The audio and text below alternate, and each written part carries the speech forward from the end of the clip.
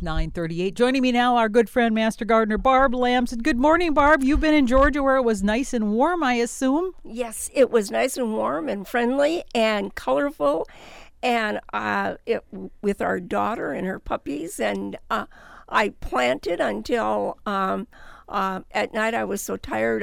By 8 o'clock, I was ready to go to bed. Well, now you were there, and how far ahead are they in their season, though? Because, of course, things are just starting to warm up. The soil here is just starting to warm up. So there it must have been spring, full spring?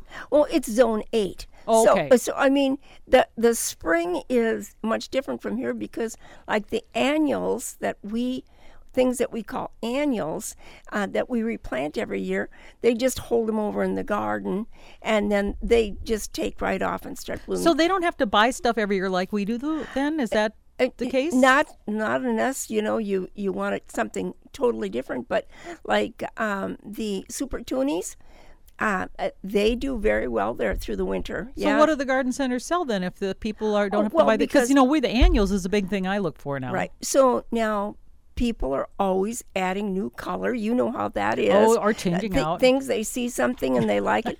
And good heavens, the growers are always adding new things. Look at proven winners. Oh, my goodness, yeah. Oh, yeah, right. Well, I had such a wonderful experience when I was invited to the home of Wade Wallace. He's a retired doctor. Years ago, he bought 10 acres of land right in Georgia there, right in Columbus, Georgia. It's wooded property, and he never wanted this to be developed into homes and things. This is This is in Columbus, Georgia. Columbus, Georgia, okay. Yeah, exactly. And so I had an opportunity to go look at his gardens. He is gardening for the pollinators, and that was such a delightful experience. In the middle of the woods, he has a clearing, and this is a perfect place to grow the plants and things that many of the butterflies like. And the swallowtails are the ones that he's most attracted to. If you ever have a chance to buy a book from the National Audubon Society, their field guide to North American butterflies is just outstanding. Oh, okay. And it tells you the habitat, it tells you the range, and for Wade, he's in that range where many of these swallowtails are, and so providing the food that they need. For example, there's a pipe-tailed swallowtail that loves we have that pipe vine here. Occasionally we can get it to grow, then it's a perennial. But if it's in a area that's a microclimate, it's out of the wind and that. But for the most part, you never see it around here. I've seen it once in Mankato. And that's the thing. You have to have the right plant for the different pollinators, and it's really specific sometimes. It's like certain types of food. Yes. And that's with what this pipevine swallowtail does. Now, are they part of the migration down there, or do they actually, the swallowtails are living mostly down there? They have a habitat. Their habitat is there, but they also have the butterflies that are coming through. So he had several that were flying around, just big, beautiful, that wonderful blue, like sometimes you see the clouds and they're so blue. Yeah. And that on the swallowtail with the black, just really, really outstanding. Just wonderful. And he raises blueberries because they like the flowers from those. Just a whole range of raised beds this is just all about the pollinators, all about these butterflies that he loves so much. How long has he been developing that? I think he said 1991 he bought that property and started developing it. Yeah. And so after being there, and he was so gracious to tell me what each butterfly was and what the requirement was and that, the next day I went and visited Callaway Gardens, that's about an hour from where my daughter lives, and there they have a butterfly house, and you enter a butterfly house and you see zillions of butterflies flying all over, and they'll light on your shoulder and that. And I thought, wouldn't it be terrible if the only time we see butterflies if it's in captivity. Coming to some place like this. It's not like Wade's garden where you just stand still and you see butterflies. And it's just it's so calming and so peaceful. And he has provided for them and intends to keep his land like that. He's provided the habitat, the water, and the specialty plants for the ones that need specialty plants. So it reminded me of our farming friend, Harvey Hess, and he took 32 acres of his land, and he wanted to preserve it for the wildlife and also to provide a watershed so there was fewer contaminants going into the Minnesota River.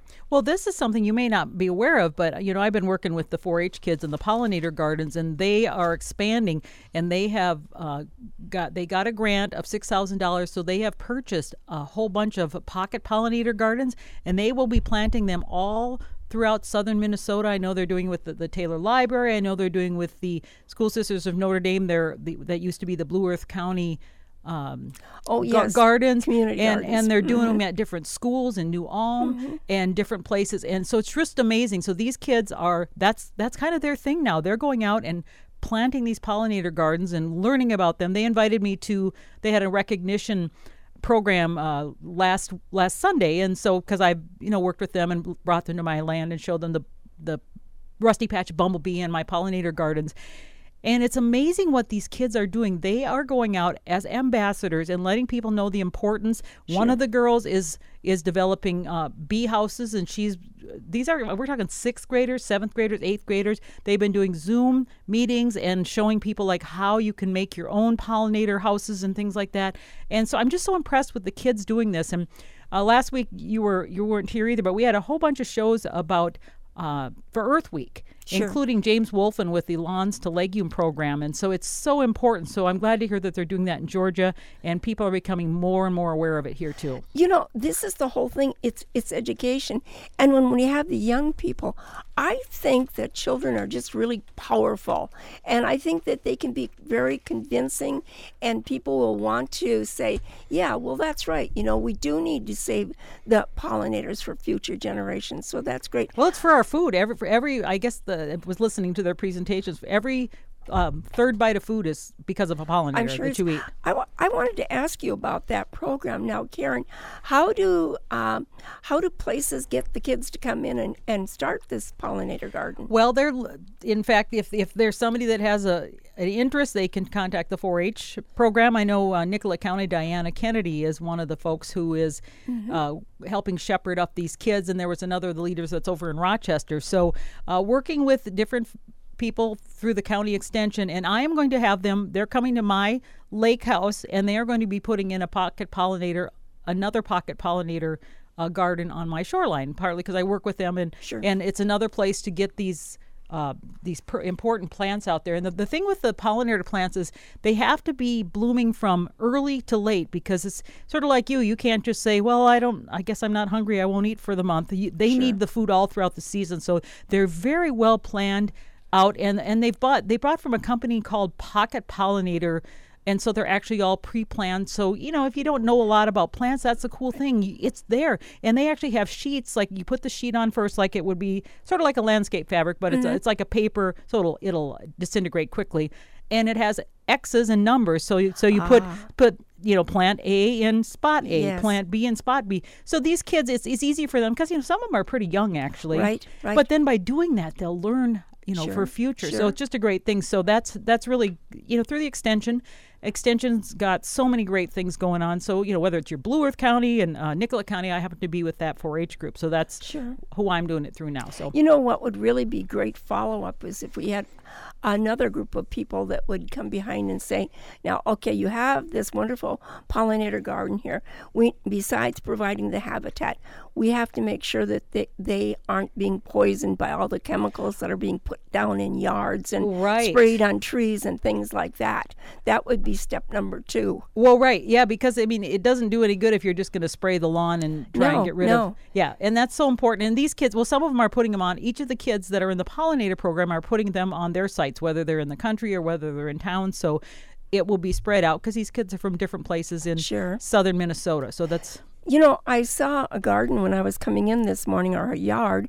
I always think of the whole yard as the garden. And Right. it had lots and lots of dandelions. And I'm going to make a point of going down there and thanking him for that, because dandelions are great for our bees. They need the pollen, they need the nectar, and so that's really a great thing. So if you can encourage someone, I have violets in my garden, in my yard. Wild violets, And I do too. They're wonderful, and they're blooming right now. And I have clover.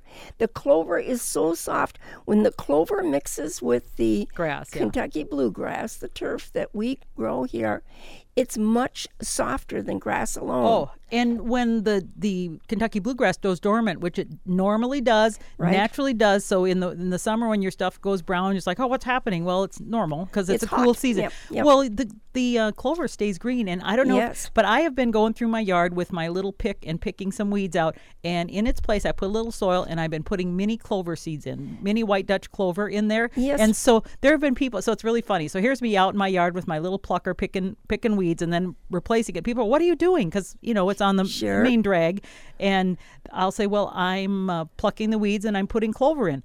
When they look at me like, what?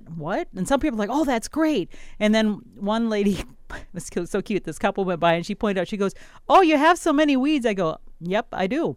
Yeah, And right. I said, she says, you need to spray. And I go, nope, not going to spray. I says, I'm going to replace it with clover. And the clover gets thick, and a lot of times it'll crowd out these other weeds that you don't want. Right. Well, the other thing about it, we know now that the Japanese beetle goes into the ground, lays the eggs, Drubs. and then we get the grubs, and then they eat the roots of the grass, and then you've got a dark spot. But we don't hear that happening there, not after clover. I mean, that's a legume. That's something different. It helps. Yeah. Hey, I got a question from a listener who has for Master Gardeners, and she says she enjoys yellow sunshine yellow peonies.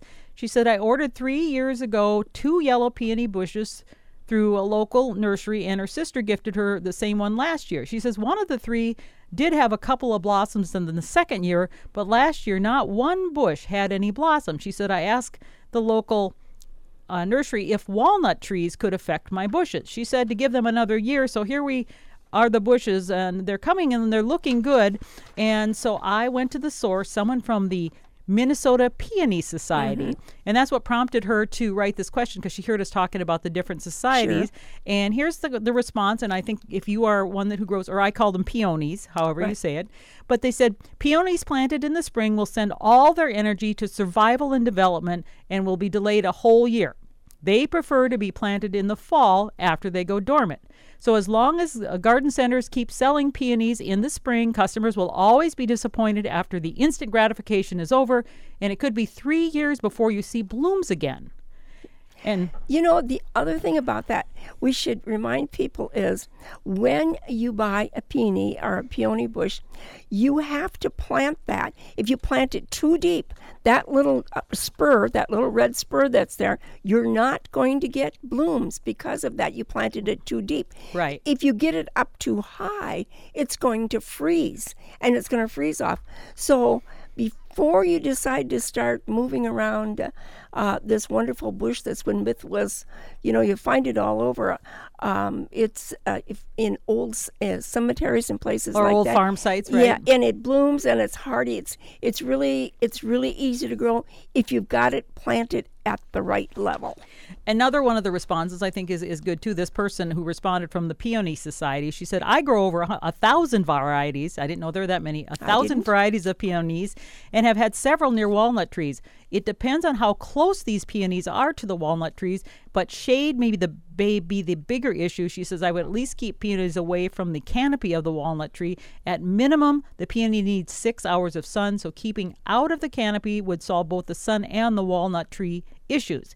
She says another important issue here is the depth, which you just mentioned. She says the one she has is what's called an Ito peony. Ito and herbaceous it's a new peonies, Japanese one. yeah, need to be planted less than 2 inches below the soil line to produce blooms. If it's a tree peony, plant 4 to 6 inches below the graft. And she says other issues that affect peony bloom include too much nitrogen. So like you're like, well, I'm going to fertilize this. Well, then it all goes to the foliage versus the bloom, another or maybe a lack of another nutrient or competition from other plants, or maybe the age of the plant. So, Sure. and a good place to go is the American Peony Society. And there's also one in Minnesota. And for that group, it's $5 for 2 years membership. I mean, you can't go wrong. And and you get all this great resources. So anyway, I hope that answered her, and maybe it'll help some other folks that are dealing with that. It's a great investment because once you get a peony, I don't think there's any, unless you've done something terribly wrong, maybe heavy clay soil. By the way, you very rarely see them in the South because they don't like all that hot, humid weather. Sure. And they're very susceptible to powdery mildew. So that's something they don't grow. But where they do this really successfully? Where? Alaska. It's a big crop for them because when the season is over here, it's just coming in there because they're so much later. They have a big wedding business where they're shipping out peonies or peonies much, much later than we do here. We can get them here. So it's interesting as you go from zone to zone, heat zone to heat zone, you find these differences in what will live. Well, the thing that sets you about, Barb, is you have actually gardened in each of those zones. You got your daughter in Georgia, you got your son in Alaska, so you've kind of been the whole gamut. Yes, and for several years I went to Germany where my daughter was, and I gardened there, and I always thought that was the worst soil I'd ever gardened in because it was so nutrient poor and there was so much quack.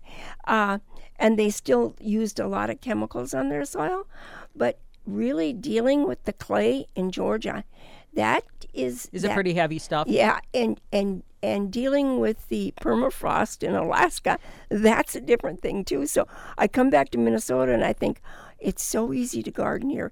As a matter of fact, we were talking before we went on the air about lily of the valleys, how they multiply here. Oh, they're beautiful and they smell so good. But I went out yesterday to try and, let's just say, control them a little bit because out at the lake house, they must have been there probably for 25, I don't know how many years that they've been there, but they colonize. They spread underneath by, what is it called, rhizomes or runners, or what? Do you know what they're?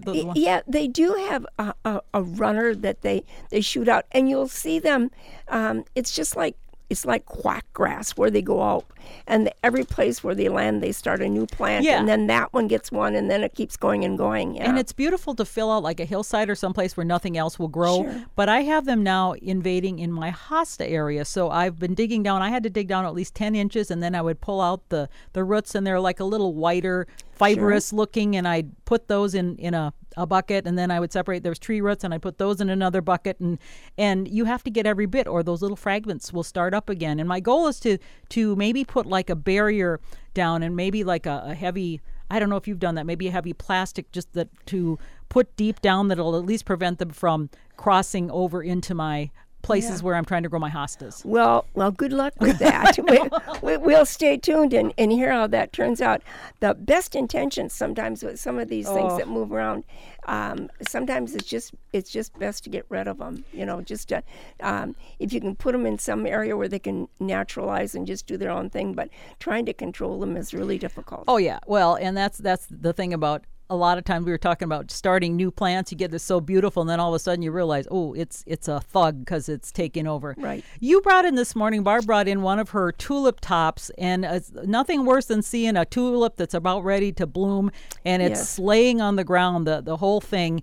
And that has been a really common thing that people in the garden Facebook groups have been talking about is the just damage from, and a lot of it's probably squirrels or deer. Now, I've been using this thing called deer defeat, and this is the first year I have not had any of my tulips, but I've been started early, and I keep applying it to destroy them. But you have this one that they just took the top off, didn't eat it, just chopped it off. It's actually just the bud, and it was about to open, and sometimes they'll take it when it is open. They attack the smaller tulips, and they also attack the great big Triumph ones with that big cup on top. it's like you would take a scissor and you just cut it right where the bud, Yeah. where the flower starts, and it's a clean cut. If it were a rabbit cut, it would. They're 45 degrees, right? Yeah, exactly. So it's not that. Could it be a chipmunk or rabbit? I really, it's squirrels? It's not deer because we are deer proof. We Squirrels, maybe. yeah, and we have dug down. We have a privacy fence, plus we go down into the soil several inches, and David scouts the perimeter of the fence. We don't have any rabbits there, but it's got to be. I thought maybe it was a raccoon because they come up from the ravine. You do see them. But I would think that a raccoon would at least eat. If you're going to spend this time cutting it off, you would eat it. I mean, are you just playing around? Or Well, that's what I wondered too, because they're not eating, and deer would probably eat that plus some of the plant. Oh yeah, absolutely. So yeah. I'm guessing what it could. It's something else. It's a process of elimination. It certainly could be the squirrels because we have a lot of digging in the yard as well. Oh, okay. Well, it could be. The squirrels I've heard are being rampant, and a lot of people are not happy with them. Now, so far, I know there are squirrels around, but they haven't done my tulips yet. And I've been using that deer defeat stuff regularly, and that's my goal. And out at the lake house, of course, we had to build a gigantic 7-foot tall fence, and it's got a wire at the bottom, so hopefully the squirrels and stuff don't get in. I am using a product that is supposed to keep both deer and squirrels off, and it's organic and it's made from rosemary. Oh, okay. Well, this stuff is organic too, and it's made of like rotten eggs and some of those other things that we typically hear, and I think the capsaicin and that sort of thing.